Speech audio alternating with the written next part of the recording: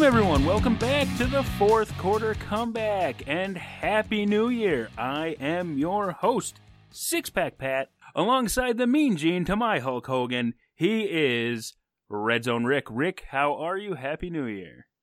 Happy New Year, Pat. I'm doing good, man. Ready to get this new year started. All right, and just as we start a new year here, the NFL has ended its last year. The regular season has come to a close. The 2018 season was nothing but fun and exciting, that is for sure. But now we move on. We move on to the playoffs. The 12 best teams in the league, the cream of the crop, rise to the top. Here we are. We're going to dissect these wild card round games. And what better place to start off first with Indianapolis visiting Houston. Division rivals, Rick. We got Houston. We got Indy. Houston is the favorite by 1.5. Rick, any initial thoughts on this game? You like anyone? You hate anyone? Houston won the first game at Indy. They won 37-34. Indy won in Houston 24-21. So a field goal game both times. Both times the away team won. So that plays into Indy's favor. What are you thinking?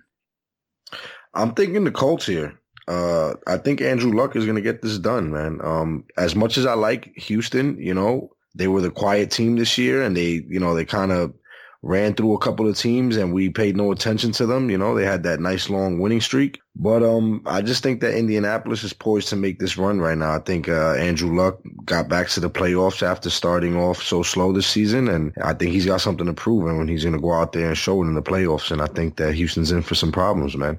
I'm agreeing with you here. I do agree that Andrew Luck is the way to go. Let's break it down a little bit here now, Rick. Let's go with who is the best quarterback of the matchup. I think we're both agreeing that as good as Deshaun Watson is, with over 4,000 yards passing, 26 touchdowns, 9 interceptions, and actually 550 rushing yards with another 5 touchdowns on top of that, Watson is a beast. But I think we're both going with Luck here, am I right? Yeah, he's just the field general out there, man. You just feel the presence when he's on the field. More so than Watson right now, I like Watson. I don't want to make it sound like I don't like Watson. I'm just big on Andrew Luck right now. Like, I'm buying Andrew Luck all the way right now. I think he's definitely the comeback player of the year. He's in the conversation for MVP. The things that he's done with this team, with the talent that he has around him, which is not much, they've really come forward with a team that you really didn't think was going to be a playoff contender, and he's really managing to carry that team. The defense is stepping up, but Andrew Luck is the guy that makes it go around. He's the one that makes it work. He's just spectacular. Almost 4,600 yards on the season, 39 touchdowns, 15 interceptions. That's a good ratio by any metric, and Andrew Luck is just the guy. Sorry, Deshaun Watson, but you're going against Andrew Luck. He's one of the best quarterbacks in the league, and I think we both agreed a few weeks ago he's the best young quarterback. I know I said that. I think you were on the fence with Mahomes, but Andrew Luck is just a spectacular quarterback, and he's going to make a lot of noise in the playoffs. So we got Luck on the offense there. What about the other parts of the offense, Rick? We have at running back. Who do you think has the better running back squad, Houston or Indy? I'm going to go with Indy as a squad. As much as Lamar Miller's been doing lately and Alfred Blue has been really, really serviceable, I'm still going to go with Indianapolis with Marlon Mack and Wilkins. Is that his name? Yep, Jordan Wilkins, Nyheim Hines. Yeah, Nyheim Hines as well. I think they got like a little three-headed monster there. It's not what we've seen with the Giants and, Derek Ward and Brandon Jacobs and freaking Ahmad Bradshaw, but it's something. I would have to disagree with you on this one, Rick. As much as I do like the Marlon Mack center of it all, he's got over 900 yards, 9 touchdowns, but a lot of that's padded by a couple of big games, which that happens for everyone. But I'm going to take Lamar Miller here because I think it's not going to get too deep. I do believe Hines is going to be a big factor in the receiving game for Indy, but If I'm going to take the straightforward rushing approach of it all, I'm going to go with Lamar Miller as a straightforward runner, downhill runner. He can make the plays. He almost got 1,000 yards, 5 touchdowns. You just said, hold on. You just said that Marlon Mack was like sporadic. You know, he had a few good games, kind of, and not in those exact words. Lamar Miller is too. I'm not saying he wasn't. Yes, 100%. Of course he is. I'm not a Lamar Miller fan. I don't like either. And by saying that Miller almost has 1,000 yards, you just said that Marlon Mack had 900 yards with 9 touchdowns. Yes, they're very similar stats. This was more of a pick 'em anyway. But since you brought in if you, squad, I'm not going to argue with you that much if you want to go with Indy, but if you want to make a big case out of it, I trust Lamar Miller a little bit more with the experience factor. Marlon Mack, he gets banged up a little bit. They both do. I don't like either of these running games, and I don't find them to be that much of a factor. It's going to be a battle between Luck and Watson. But if I was hard-pressed to pick one running back in this whole matchup, for now I got to take Lamar Miller. I'm not happy about it, but I have to. If I had to take one back and you're telling me it's going to come down to Watson and Luck, I'm taking Nyheim Hines. All right. Well, that's fair. That's fair. Obviously, he's the best receiving back. All right. So let's get down to the receiving core. Wide receivers, tight ends.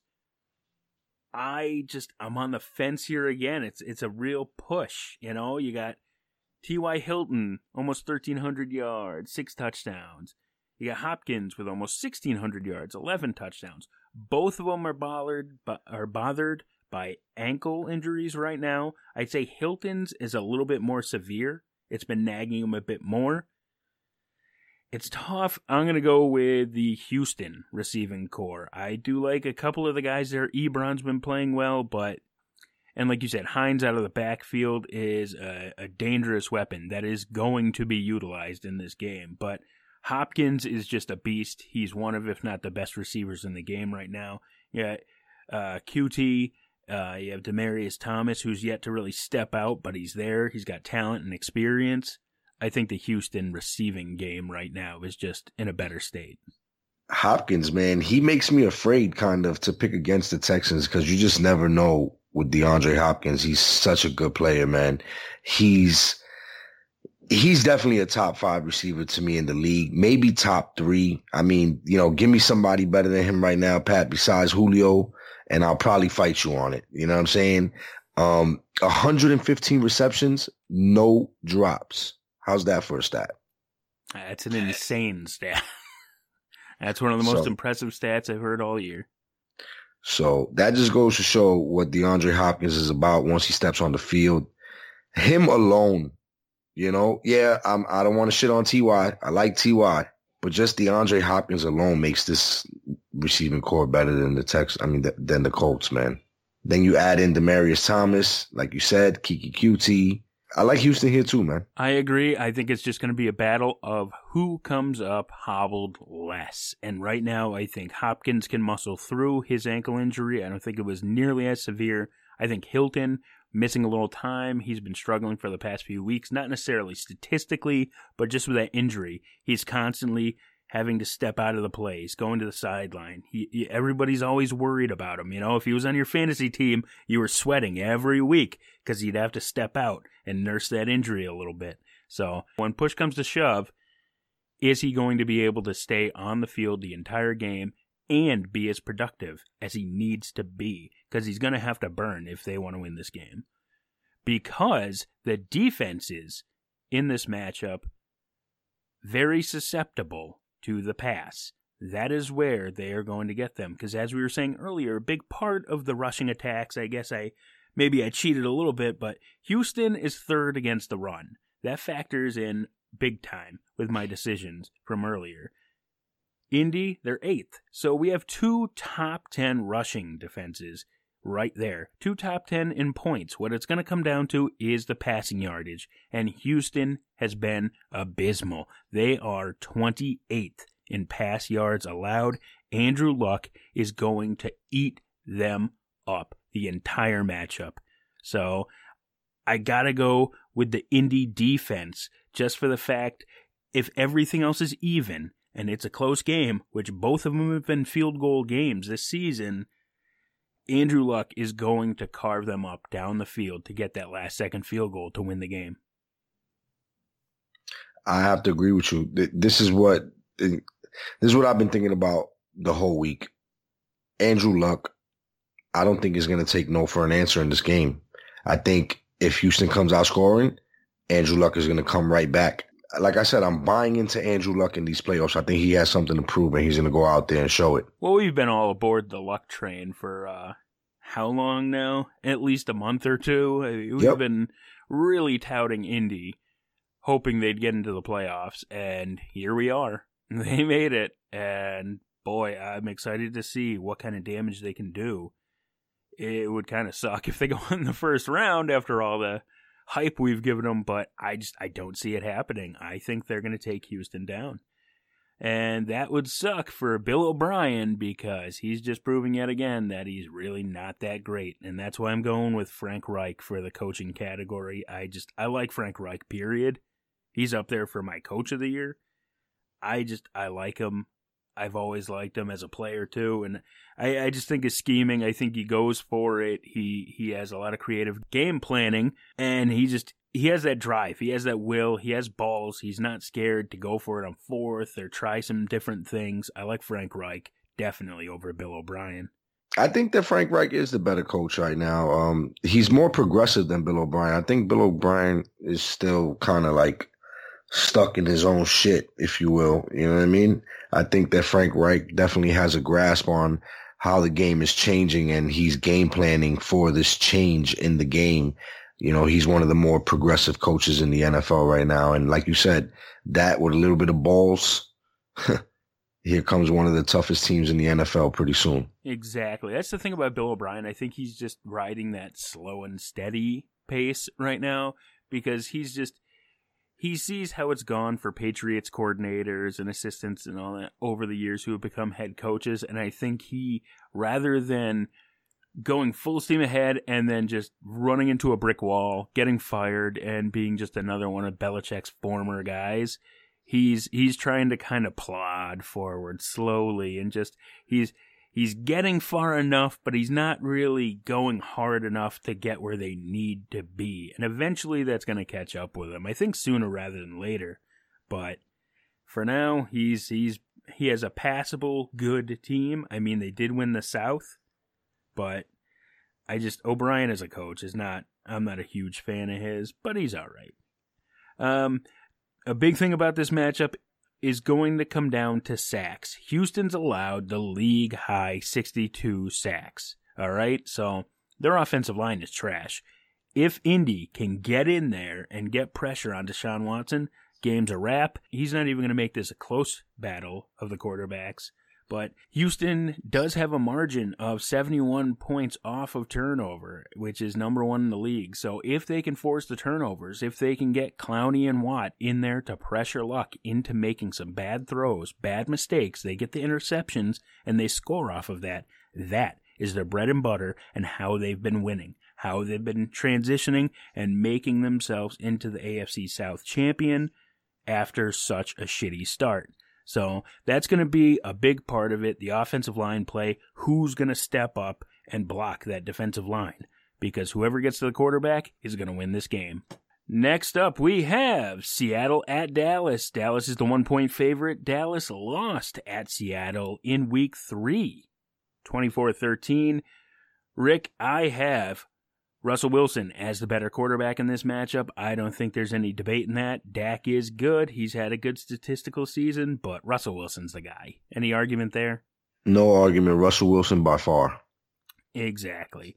The running backs, too, now, Rick, we have Zeke. He's got 1,434 yards, 6 touchdowns. He's the obvious choice here. But Chris Carson, not too far off the pace with 1,150 yards, 9 touchdowns. Mike Davis with 500 yards, 4 touchdowns of himself. That's a pretty bad that's a pretty competitive backfield competition when you look at it between the Seattle running backs and Zeke. But it's Zeke. He's a top 3 back, top 5 back, inarguably. You have to take Zeke here as a running back. You definitely got to go with Zeke, man.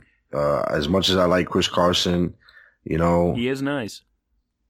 I just, you got to go with Zeke. You know what I'm saying? Rashad Penny, it's cool. It's a nice running back. Mike Waste Davis. of a draft pick, probably. Probably, you know what I mean? Now that you see what Carson has developed into and you know you got Mike Davis sitting behind him, you know what I mean? Probably a waste of a draft pick.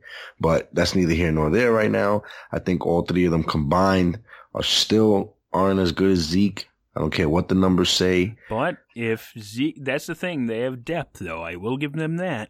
If Zeke goes down, then this is all Seattle. Because their three running backs are easily much better than Rod Smith or any of the other guys that are going to. But Zeke's not going down. Zeke's not going anywhere. He's a workhorse.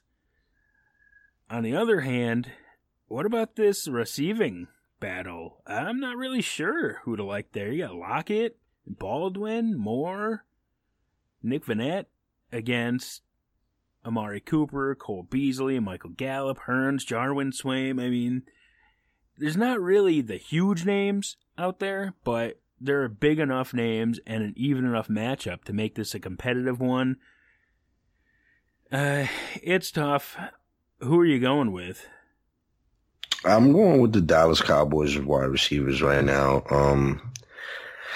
I think that if you switched the receiving course, you would see how much better Dallas receiving core is with a quarterback like Russell Wilson as opposed to a quarterback like Dak. So just that alone makes me think Dallas. I don't think that Seattle's too far behind.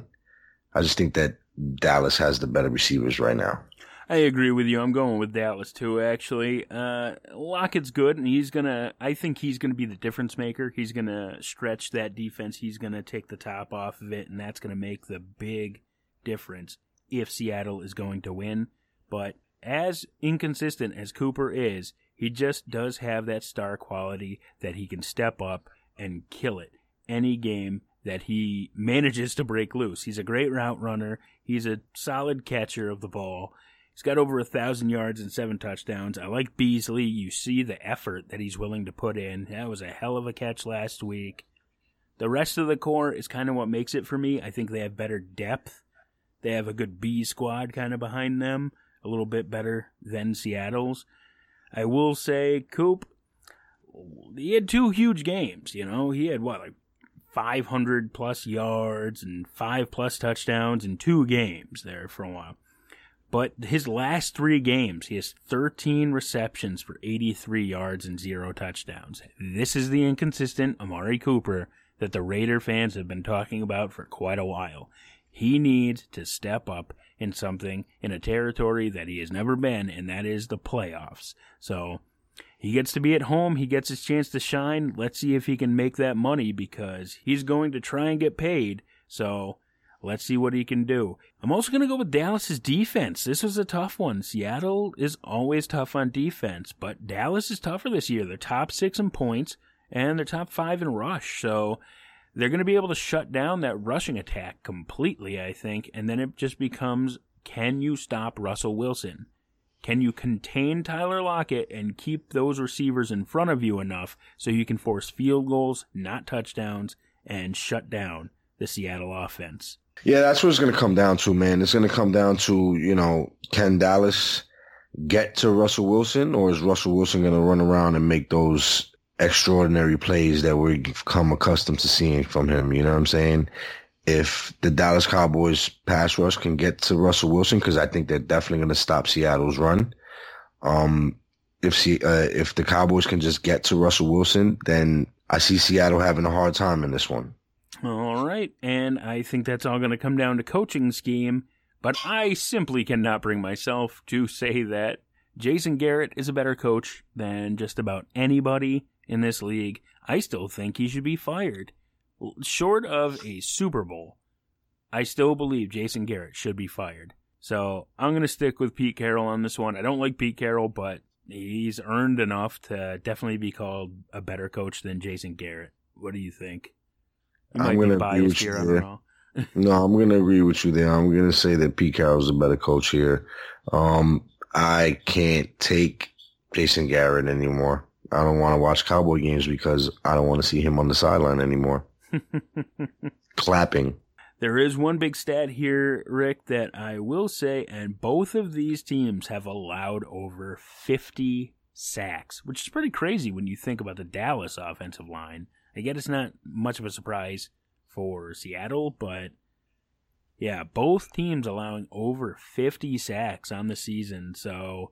Wow, that's crazy. Yeah, this is going to be a free-for-all for those defensive lines. Those quarterbacks, it's a good thing they're both mobile because they're going to be running for their lives all game. It's going to matter who breaks free of the coverage better, Cooper or Lockett, and who's going to make that good deep ball. That's going to be the difference in the game. Next up, Rick, Chargers at Ravens. Baltimore's a 2.5 favorite. Baltimore won at LA a couple of weeks ago, 22-10. So that's showing you a lot. They went to LA and won when big things were on the line for the Chargers. Rick, what do you think? Does Phillip Rivers have the magic, or is Lamar Jackson taking the league by storm? Who's the better quarterback here? Very different styles. Well, I'm going to say Phillip Rivers is the better quarterback. That's obvious. But who's going to make the bigger impact in this game? This is what I'm going to say. If you remember back 3 weeks ago when we spoke about the Chargers facing the Ravens for them to overtake first place or whatever, I told you that the Ravens would win that game, and they did. I'm going to pick the Ravens again because I think that they still haven't found out how to defend Lamar Jackson. All right. I don't think people still have found out how to defend him, and it's not going to be easy. The kid's a super athlete. I think everyone's focused on him running, and he's going to surprise a couple of people that try to stack the box and force him to pass. He's going to surprise some people. He's going to make some throws in this game, and I think he's going to do it. I like Phillip Rivers as the better quarterback, but Lamar Jackson, John Harbaugh scheming, it's going to be a tough matchup. But I like Phillip Rivers. So you're taking Phillip Rivers for this matchup as the quarterback that's going to make the bigger impact. Yes. Just for clarity's sake. All right. Yes, I think so. Okay. I agree with you. Phillip Rivers is absolutely the better guy. He is driven. I've been saying it for how long now, Rick? Rivers is just driven. He needs this. Like, this is life for him. He has 9 children. This is life right now. This is his 10th child. So the thing is, this is the first time a team is going to see Lamar Jackson for a second time. You are the biggest proponent I know for getting tape, so to speak, on a quarterback. Whoa. Once teams start getting tape, not me. And listen, all right, that's not what we're talking about. This team has now scouted out and has played against Lamar Jackson. They know a lot better ways to game plan for him. They've seen it firsthand. They're going to be able to shut it down more. And do I agree with you that he has a better arm than a lot of people think? 100%. He's shown it. He's dropped a few dimes there. But I think they're going to shut him down enough. Derwin James is going to be creeping all day. I see some interceptions. I see some sacks, some tackles for losses. I just think they're going to get in that backfield. So I got to go with Rivers. I don't think Jackson is going to be as effective as he has been early on in the season. That leads us to our running backs. And while Jackson actually could be the running back category too for the Ravens, we're going to say Gus Edwards, who is technically leading the team with 718 yards and 2 touchdowns. If you want to count Jackson in as a part of that, I'm not going to hold it against you. I am not. He is going to rush, but I'm going to count Melvin Gordon, who had a fantastic start. It was out of this world, but he ended up only playing 12 games. He's been pretty banged up. He still managed to put up over 1,375 total yards, 14 total touchdowns. You have Eckler, who has almost 1,000 yards himself as a backup, so even if Gordon goes down, they have very capable backups.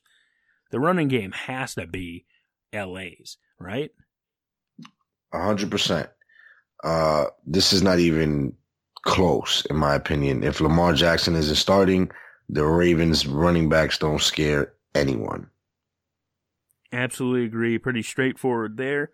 What about the receiving core? I mean, that's a pretty straightforward one too, right? We got to go straight down the line for the Chargers on offense here, I believe. Keenan Allen, Mike Williams, Ty Williams, they just shit all over the Ravens. The Chargers' third-string receiver could practically be the Ravens' first receiver. That's how bad it is for Baltimore. I like John Brown. Willie Snead's all right. Michael Crabtree, meh. But I don't see anything there for Baltimore. Keenan Allen's a stud. I like Mike Williams a lot in the red zone. The Chargers' receiving game is where it's at. You said it all right there. Nothing I could say against that, man. That's what I do. The defense, on the other hand, though, Baltimore, you can't argue with that defense. They're number one in a bunch of categories, including total yards, and they're number 2 in points. So as good as LA's defense has been, you got to take Baltimore's defense. They're just superior. They're probably the best defense in the league, if not top 2. I think they're the best defense in the league. That's just my opinion. Baltimore, to me, far and away, has the best defense in this game. But I think the Chargers can make the biggest impact if they can get to Lamar Jackson, like you said. I just like to point out here that you're picking straight down the line Chargers, but you're saying you're taking Baltimore to win this game, correct? 100%. Okay, just for clarity's sake for the listeners and myself. The Chargers, in my opinion, are the better team. On defense, I think the Ravens have a better defense, but the Chargers can make the biggest impact if they can just stop Lamar Jackson. The Ravens are going to do what they do, which is it's going to be a slugfest. It's not going to be easy. We already know what we're going to get from the Ravens. Is what can you get from LA that's going to be able to stop Lamar Jackson? And I think that if they can get that done, because I don't think they are, if they can get that done, then that defense will have more an impact on the game than the Ravens will. All right. That's what I like to hear. And the coaches, what do you think? This was actually really tough on me. I like Anthony Lynn. I think he's up there for Coach of the Year. But it was just the history, I guess. Even though it hasn't been too good of a recent history, he does have a Super Bowl in his resume. So I went with Harbaugh as the better coach. But really, it could go either way. I could be swayed because Anthony Lynn has proven that he's pretty good. Listen, I love Anthony Lynn. I remember his time on my sideline with the Jets. I got a lot of love for Anthony Lynn. Harbaugh, though, he saved his ass. Okay? That he did. Because he was on the way out. He fucking sacked up, started a rookie. Okay? He did exactly what we said he had to do. He had to find a way to utilize Lamar Jackson in a starting capacity and show around this. That he's making good game plans to get this done. This is what is impressing me about Harbaugh right now. Is that, okay, we thought that we would see Lamar Jackson run. We didn't think that we'd see it this consistently, though. Okay? His game plan is smooth, you know? He has a way of keeping the Ravens on schedule. Okay? Lamar Jackson isn't seeing tough situations. He's not seeing 3rd and 12s a lot. And that's a testament to Harbaugh. Absolutely agree. I will say that LA is 7-1 on the road this year. A very impressive road record. So you like Baltimore? I'm going Chargers. I've been saying the Chargers as my AFC Super Bowl team all year for the most part. I'm sticking with them. I think they're going to go to Baltimore and win this thing. All right, Rick, last but not least, we have Philly at Chicago. Now, you know I am going for the Birds this weekend. I'm going Philly, and I am going Seahawks. Why? Draft picks. You know that much. Raider fan, I want Chicago, and I want Dallas out of this fucking thing. But I don't think it's going to happen. I think Chicago is going to win. I think Dallas is going to win. Chicago, they're 5.5-point favorites. Listen, I don't trust Trubisky. Risky Trubisky, no thank you. I'm good with that. Even with the bruised ribs, I'm going to take Nick Foles. This team rallies around him like nobody I have ever seen. It is insane how he has this team on his back. I think if he goes all the way again, they're going to be shopping Carson Wentz. That is for damn sure. I like Nick Foles better. He's only been in 5 games, but 1,400 yards, 7 touchdowns, and I just believe in Foles, like that team, He rallies the troops around him. He has a better rapport with the receivers, the running game. The whole team plays with more passion. So I like Foles better. Nick Foles is fucking Rudy. Nick Foles is Rudy. And there's just something punchable about Mitch Trubisky's face, is there not? Yeah, I fucking can't stand it. You just look at Mitch Trubisky's face. I can't fucking and you stand just want to it. hit him.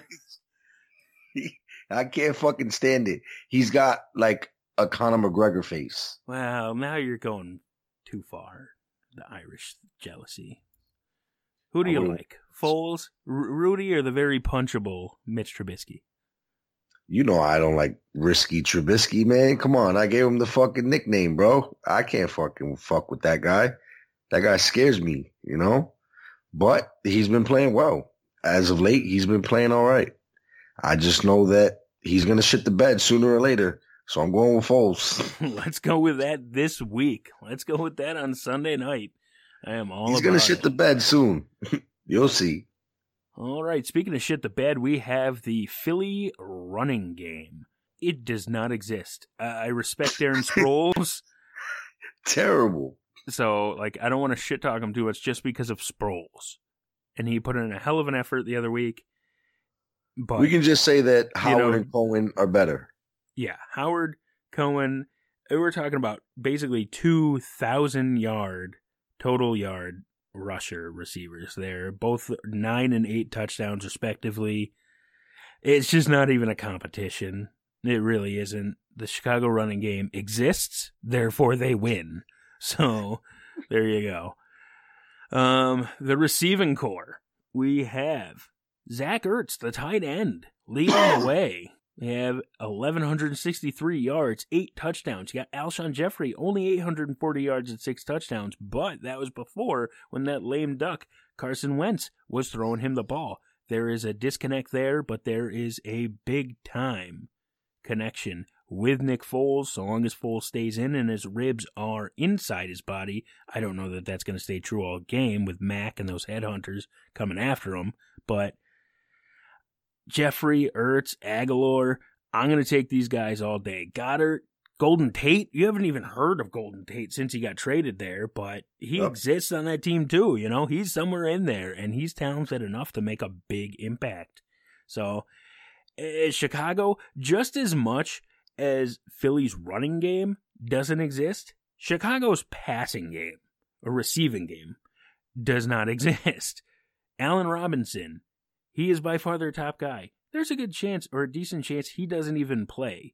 You've got Gabriel, who's on IR. You got Burton, who's the tight end. He's okay, but I'd take Philly's 2 tight ends over him.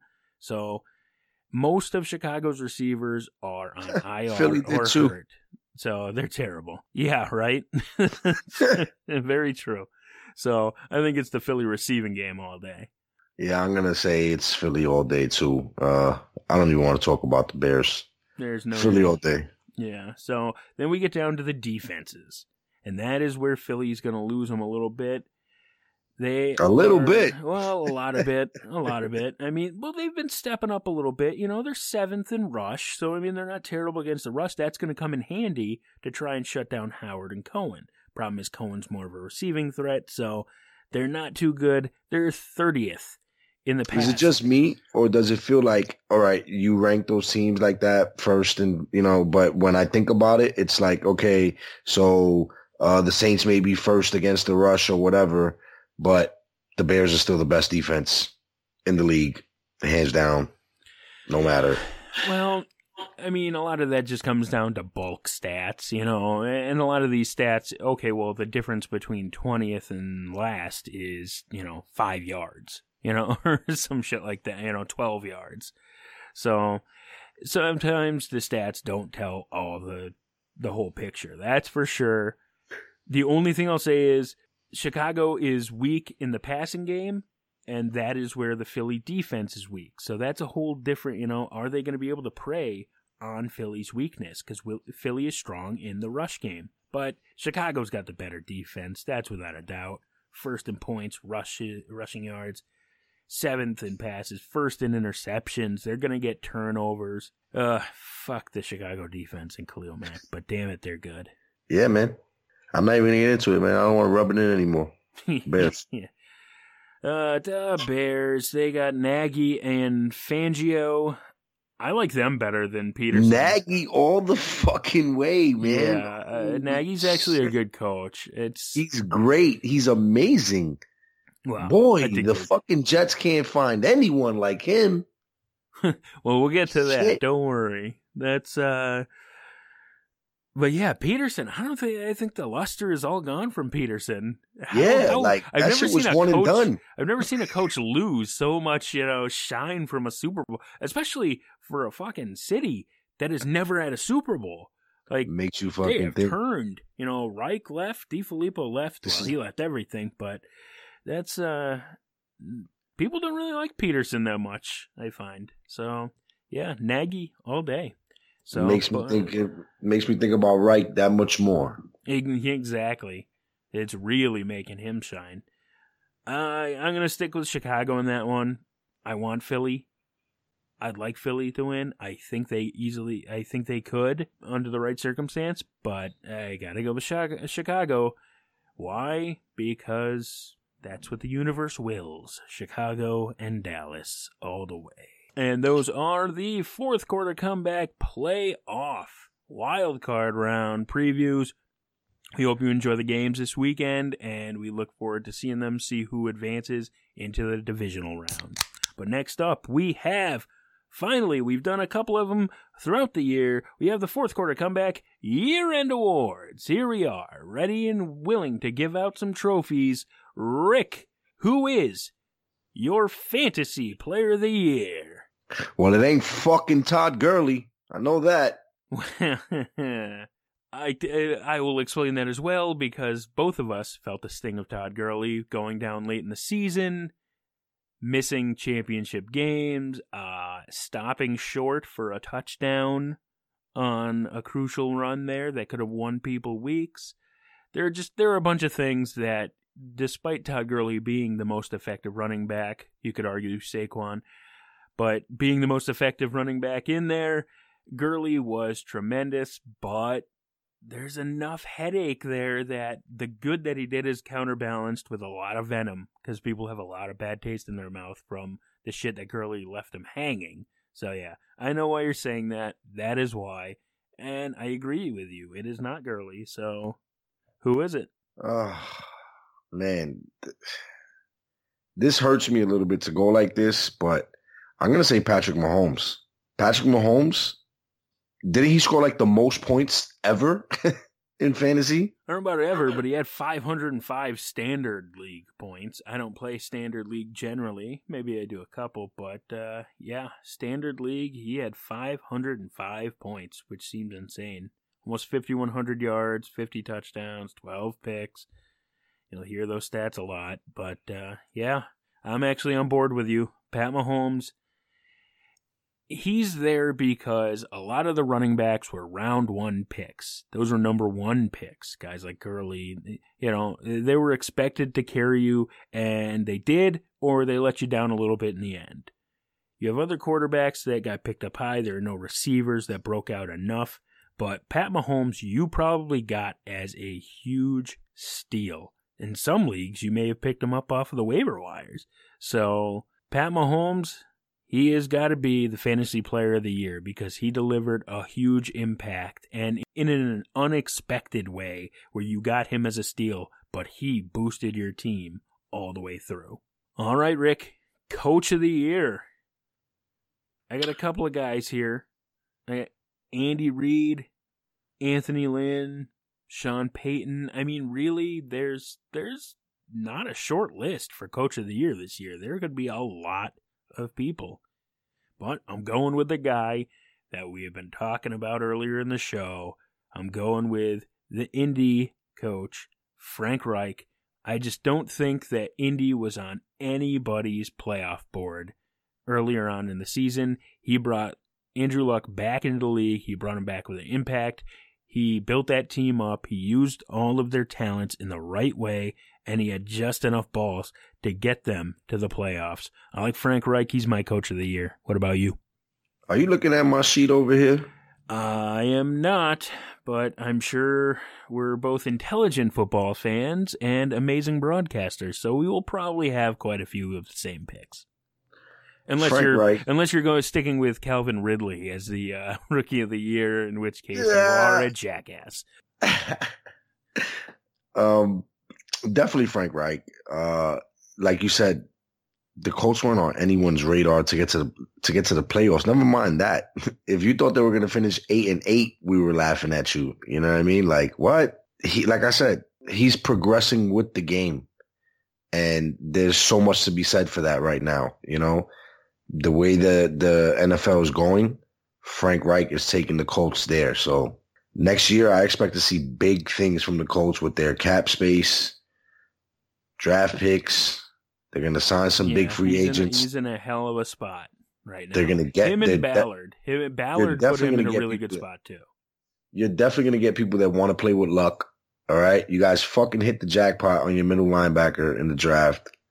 So can we agree that Josh McDaniels is a complete fucking moron for passing up on this opportunity to? He's basically clinging to a relic, a faded relic in New England. Bro. He's looking at something with luster, with shine, like an old diamond that's turning into a pile of shit.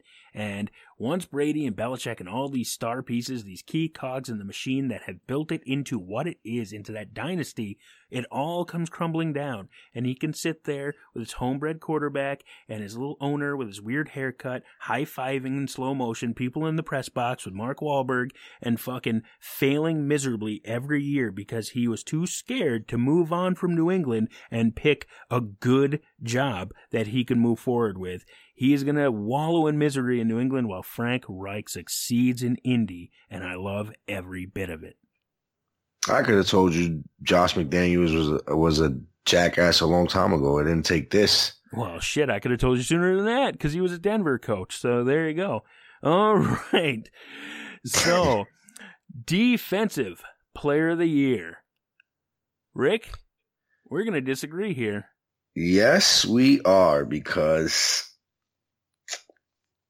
I'm going to have to go and say Khalil Mack. What? Yep.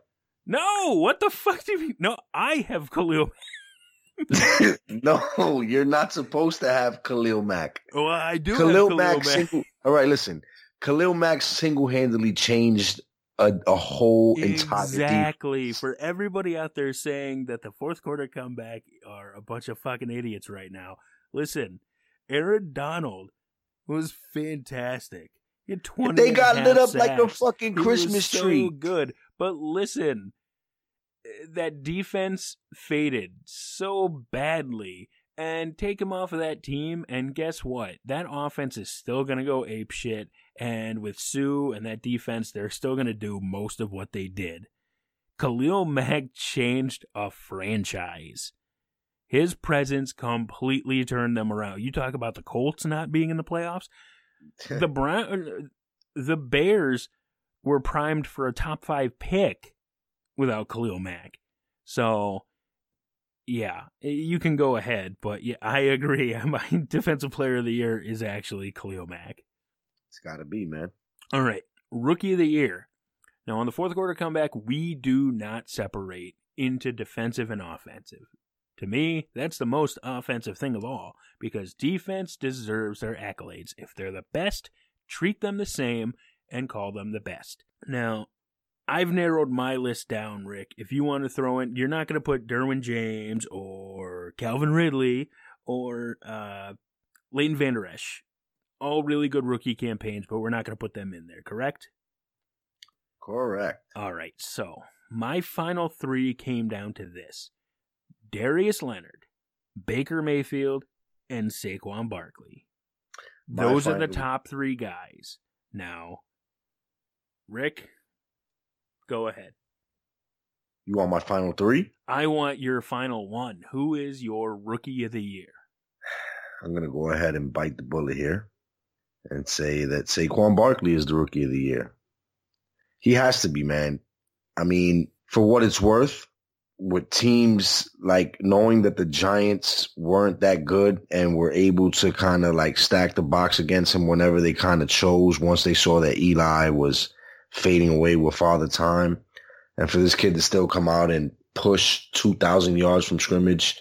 Now, look, in the beginning, I said that Ridley gave you just as much production in terms of touches as Saquon. And I still agree with that.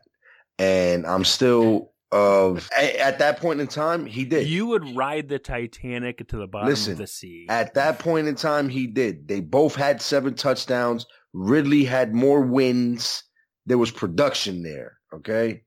Obviously, Saquon took off more. Ridley didn't do as good in the second half of the season as I thought he would. But that was a first half of the season award that we gave away that time. This is the season award. Again, I still don't think that Saquon is this amazing back. All right. Saquon is a home run hitter. Okay. And as we all see in baseball, everyone loves it, but it's either a home run or a strikeout from guys like Aaron Judge, who is kind of like the Saquon Barkley version. You know what I'm saying?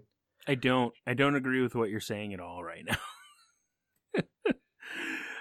First off, a home run hitter is probably one of the better things you can have. It is, but it's not as consistent. He's not consistent. But he's not getting the Giants. The Giants were still 29th in first downs. You're picking a guy that's hitting 58 home runs but bats 230. When it comes down to running the ball, the Giants were still 29th in the league in first downs, running the ball.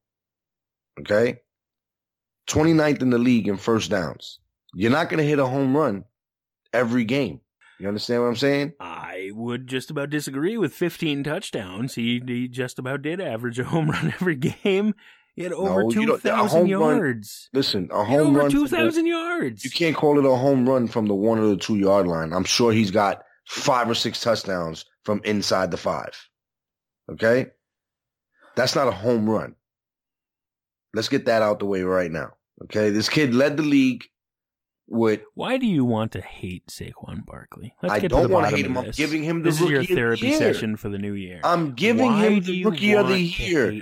And you think I hate Saquon Barkley? What you're not seeing is that I hate Baker Mayfield. Well, that's obvious. Okay? But I don't hate Saquon. I'm not going to get into your Baker hatred right now. That can be for later. Is it because he's across the hall from you guys? No, I don't have any problem with that. Listen, Bro, I love running backs. You know this. Oh, I do. So I can't imagine why you don't love this guy. Because he's very clearly a top 5 back in the league. He's not consistent enough. Saquon Barkley is not a top 5 back in this league. He is. Is that what he is? He is. Okay. So we're just going to erase everything you just said. No. Because it's my personal opinion. He's a home run hitter. Listen, it's my personal opinion that he's not consistent enough. Is he a top 5 back? Yes, production says he is. You can't refute that. The numbers say he is. Okay? I can't refute that. I'm not talking about my personal opinion. I'm talking about next year. He's going to be the number 1 pick in fantasy drafts next year. 100%. No way. 100% he will be. No. Yes, he will. Zeke. He is my... All right. So, listen, I love Darius Leonard, but he just fell short. If he had 200 tackles, I would have picked him. But can we just agree that Baker's not even close? Baker's not in it for me. Leonard's actually my number 2. Baker, he crept up. Let me tell you what. If Baker didn't have Hugh Jackson as his coach to begin the year, I think we would be talking more about Baker right now. I think that crippled him enough, but listen, Baker didn't get it done enough to get consideration here for me. And Barkley, you go over 2,000 all-purpose yards for your rookie season. You put up 15 touchdowns. You get a 5.0 average. I mean, come on. Barkley is my guy. Barkley is definitely the rookie of the year. Baker's a bad person. He wants people to lose money and then not be able to make any more money. Okay, well, yeah, obviously him being pissed off at Hugh Jackson going to Cincy, which is just idiotic. Baker's a fucking moron. What can you say? He'll end up on TMZ within the next 2 years again, and that'll be it.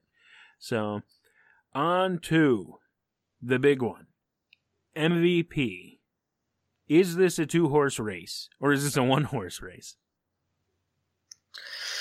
This is a 1-horse race, man. Numbers don't lie, Pat. You cannot refute numbers, man. Patrick Mahomes, 5,000 yards, 50 touchdowns. You cannot refute that. I'm sorry. I wanted to pick Breeze. I'm not going to lie to you. I did want to pick Breeze because sorry. I feel like the season he's had, and he led the team to the best record, and he had all these, there was a lot of stuff going for Breeze. But better game-winning drives, a lot more game-winning drives at the end. So he had that clutch gene kind of, but the Chiefs were so far ahead they didn't need to come back, Yeah, that's what I was going to say. So the 5 interceptions, that's mind-boggling. That's great, That's just a great stat for Breeze. But when it comes down to it, and Breeze has 1,000+ less yards, 18 less touchdowns, and not just 18 less, but Mahomes has 50. 50. That's rare air right there. So, the kid didn't play last year, man. That's not true. He played one game. One game, Mahomes, bro. Well, that's playing. So, Mahomes, I gotta give it to him. He's the MVP. You have a season like this, and like I've said before, I'm not buying in 100% on Mahomes being the greatest quarterback going forward. I think he's going to be a very good one, but that's not what this award is. This is for who was the most valuable player for the season. I tried to rationalize it that you take Breeze away from the Saints and look what happened, but if you took Mahomes off of the Chiefs, what the fuck would have happened? You can't say one team really has much better talent necessarily than the other. So you just got to look one-on-one, and they're very close stats in a lot of categories, but then he blows them away by 1,000 yards, 18 more touchdowns. Mahomes, stats don't lie, like you said. Mahomes is the MVP this year. You got to give it to him. Could you imagine seeing 115 points scored in the Super Bowl, give or take? We see somebody like the Saints versus the Chiefs. That would be an interesting one. Yes, that would. Or the Rams versus the Chiefs. You saw what they did. Trying to think, they'd get their money's worth, right? If they're not running the clock enough and they're just flinging touchdowns left and right. Boy, that commercial time is really gonna come invaluable. Yep. So save your money, save your pennies there, you advertisers out there, because you could get a lot of spots in at the Super Bowl this year. Just don't advertise during halftime, because Maroon 5 is literally garbage. It is not music, it is garbage for your ears. So everyone's not going to be near their TV for that. All right. Those are our fourth quarter comeback year-end awards. We hope you enjoyed it. We hope that, obviously, we agreed on most of them, but that's just because we're not blind. We see the fact of the matter. So we hope you saw what we saw, and if you disagree or agree with anything, please send us your picks for the year-end awards. You can @ me on Twitter @SixPackPat with the number 6. You can @Rick Rick Red Zone. Rick Red Zone. You can let him know, or you can hit us up on the show page, which is @4QC Show. Let us know what you think for the year-end awards. A little quick hit here. As a Raider fan, I'd be remiss to not mention and welcome aboard Mike Mayock, the NFL Network draft analyst and analyst in general. Mike Mayock has been announced as the Raiders' new GM. I love the move, I gotta say. I like him as a talent evaluator, and I like him as a guy that's going to be able to push back on Gruden a bit because he has a good relationship with him. He's known him for a long time. He's known a lot of the staff for a long time. He doesn't know everything, sure, but they have money guys. They have these other guys in place, and he's not afraid to admit he's going to learn on the job as far as contracts, negotiating, money, cap, all that kind of stuff goes. And I'm okay with that. The good thing that we need right now, especially with all the draft picks coming up, is good, solid talent evaluation, because we absolutely cannot get these draft picks wrong. We cannot get free agency wrong. We need to make sure that we're moving forward in a solid pace, in a solid way, and bringing good players at a reasonable price. So, especially with not knowing where we're playing going forward for next year, I like the move of Mike Mayock as GM. A lot of people are shitting on it. He doesn't have experience. Well, he's a former NFL safety that went on as a broadcaster and then became a GM with no experience. That sounds familiar. Another Bay Area team did the same exact thing with John Lynch and the 49ers. He's done a decent job. We're not going to say a great job, but I like Mayock much better as a talent evaluator. Obviously, Lynch was a better player. I like the move. Rick, any thoughts on the Raiders bringing in Mayock as the GM? Other than you'll miss him during the combine coverage? Really quick, that's what I wanted to touch on. I saw a couple of tweets actually this week talking about how bad Mike Mayock was on TV. I hope people understand that, all right, he did what GMs do on TV, which is evaluate talent. But it was out in the open for you. No other GM are you ever going to know his hits or misses because you only know what they're drafting.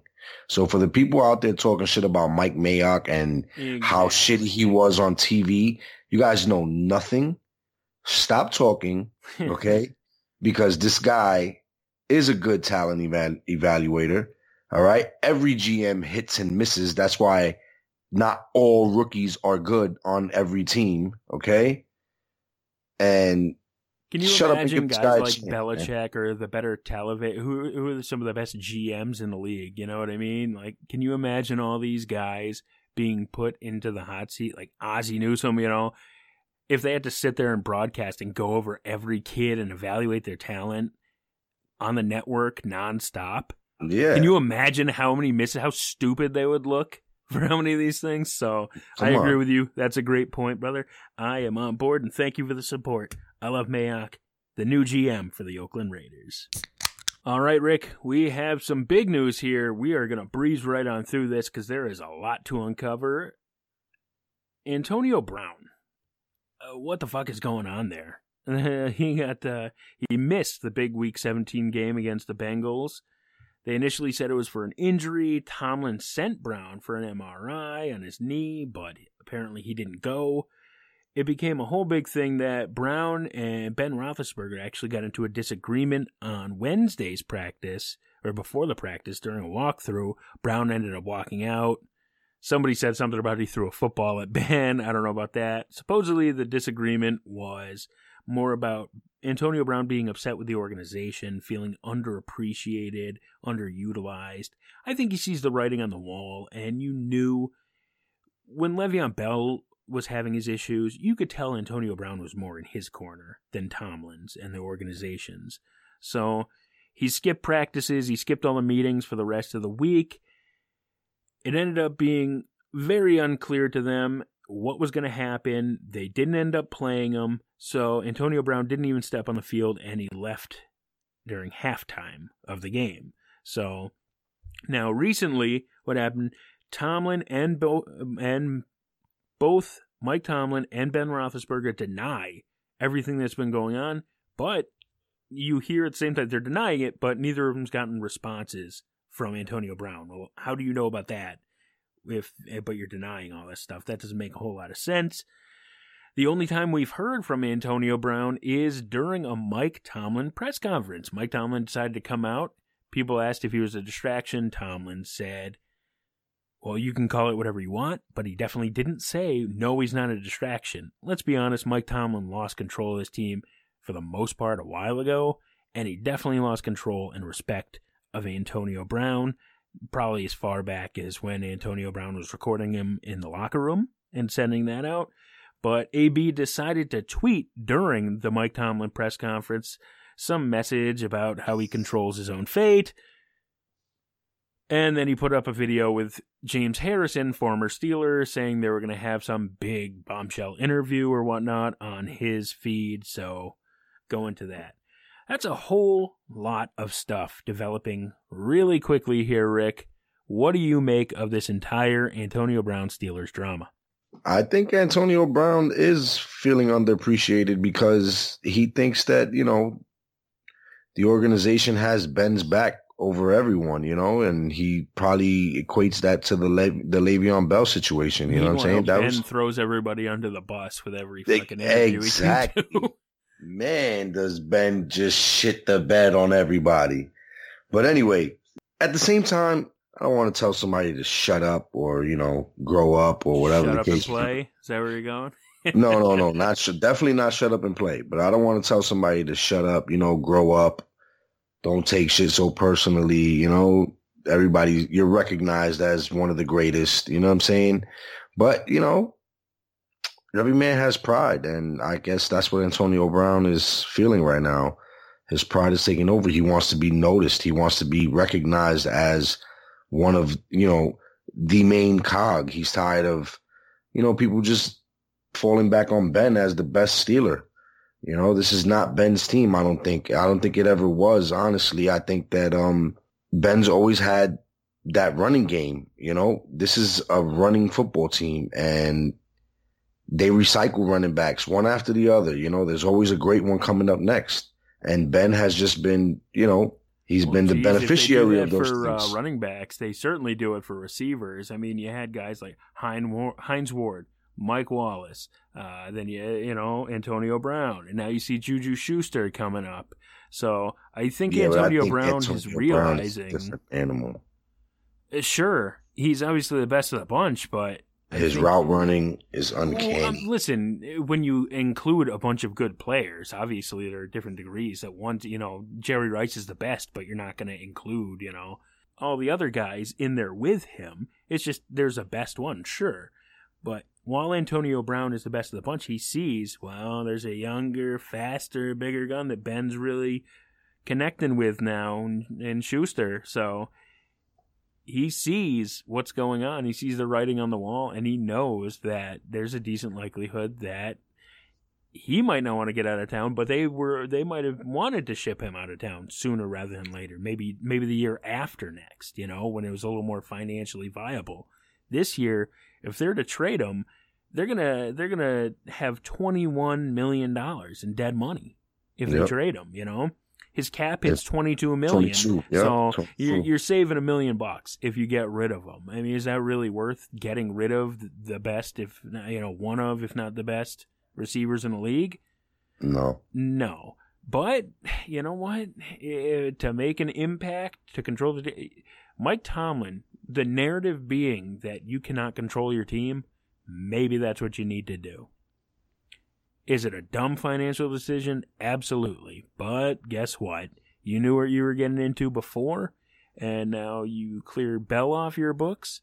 You're going to have a big cap hit either way, so maybe it's better to have the big cap hit and not have that cancerous problem in your locker room tearing down team unity all year. And don't forget the whatever you're going to get in return, you can get a really good pick in return for him. I don't know if you're going to get a first. I don't know.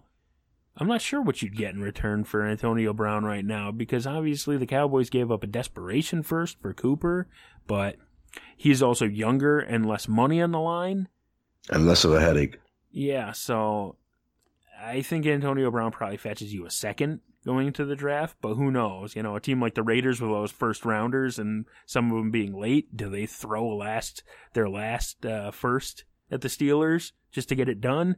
I don't know. We'll have to wait and see how that works out. Do you think Antonio Brown's going to be a Steeler next year? Yeah, I think he is. Like you said, when you brought up the money situation, I think that right there kind of seals the deal for me. If he wasn't a Steeler next year, I would think that for him not to be a Steeler next year, it would take some Tomlin balls, basically. Like, Tomlin would have to grow balls and say, what? We are not convinced those exist just yet. So. This is my team, not your team, and I'm going to show you that this is my team. I don't think that he's capable of that, but it is what it is. I see AB in Pittsburgh next year, all the way. You see AB in Pittsburgh? I think someone, if they cannot heal the relationship within the next few weeks, I think someone is going to give them a big enough offer where they're going to have to consider, hey, let's consider fielding some offers.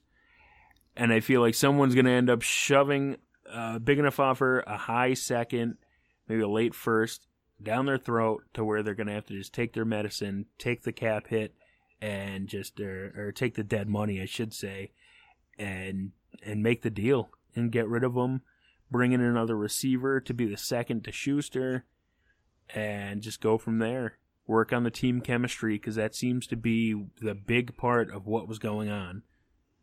A lot of people on the Steelers this year complaining about the distraction was the problem.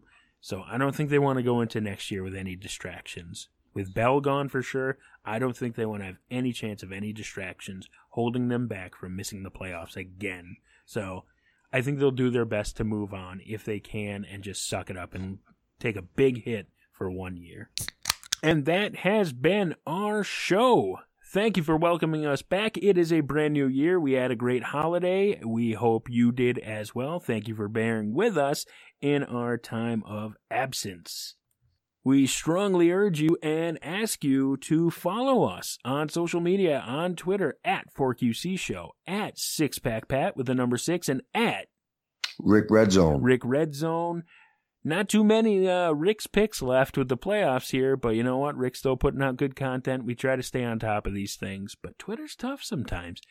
So we have that. We also have our Facebook page for the Fourth Quarter Comeback. Thank you very much for all the follows, likes, subscribes, and every other good thing you can do for us. But most importantly, thank you for joining the show every week and giving us your time and giving us your attention. We appreciate it very much. And for this week, we are out. Enjoy the playoffs, everybody.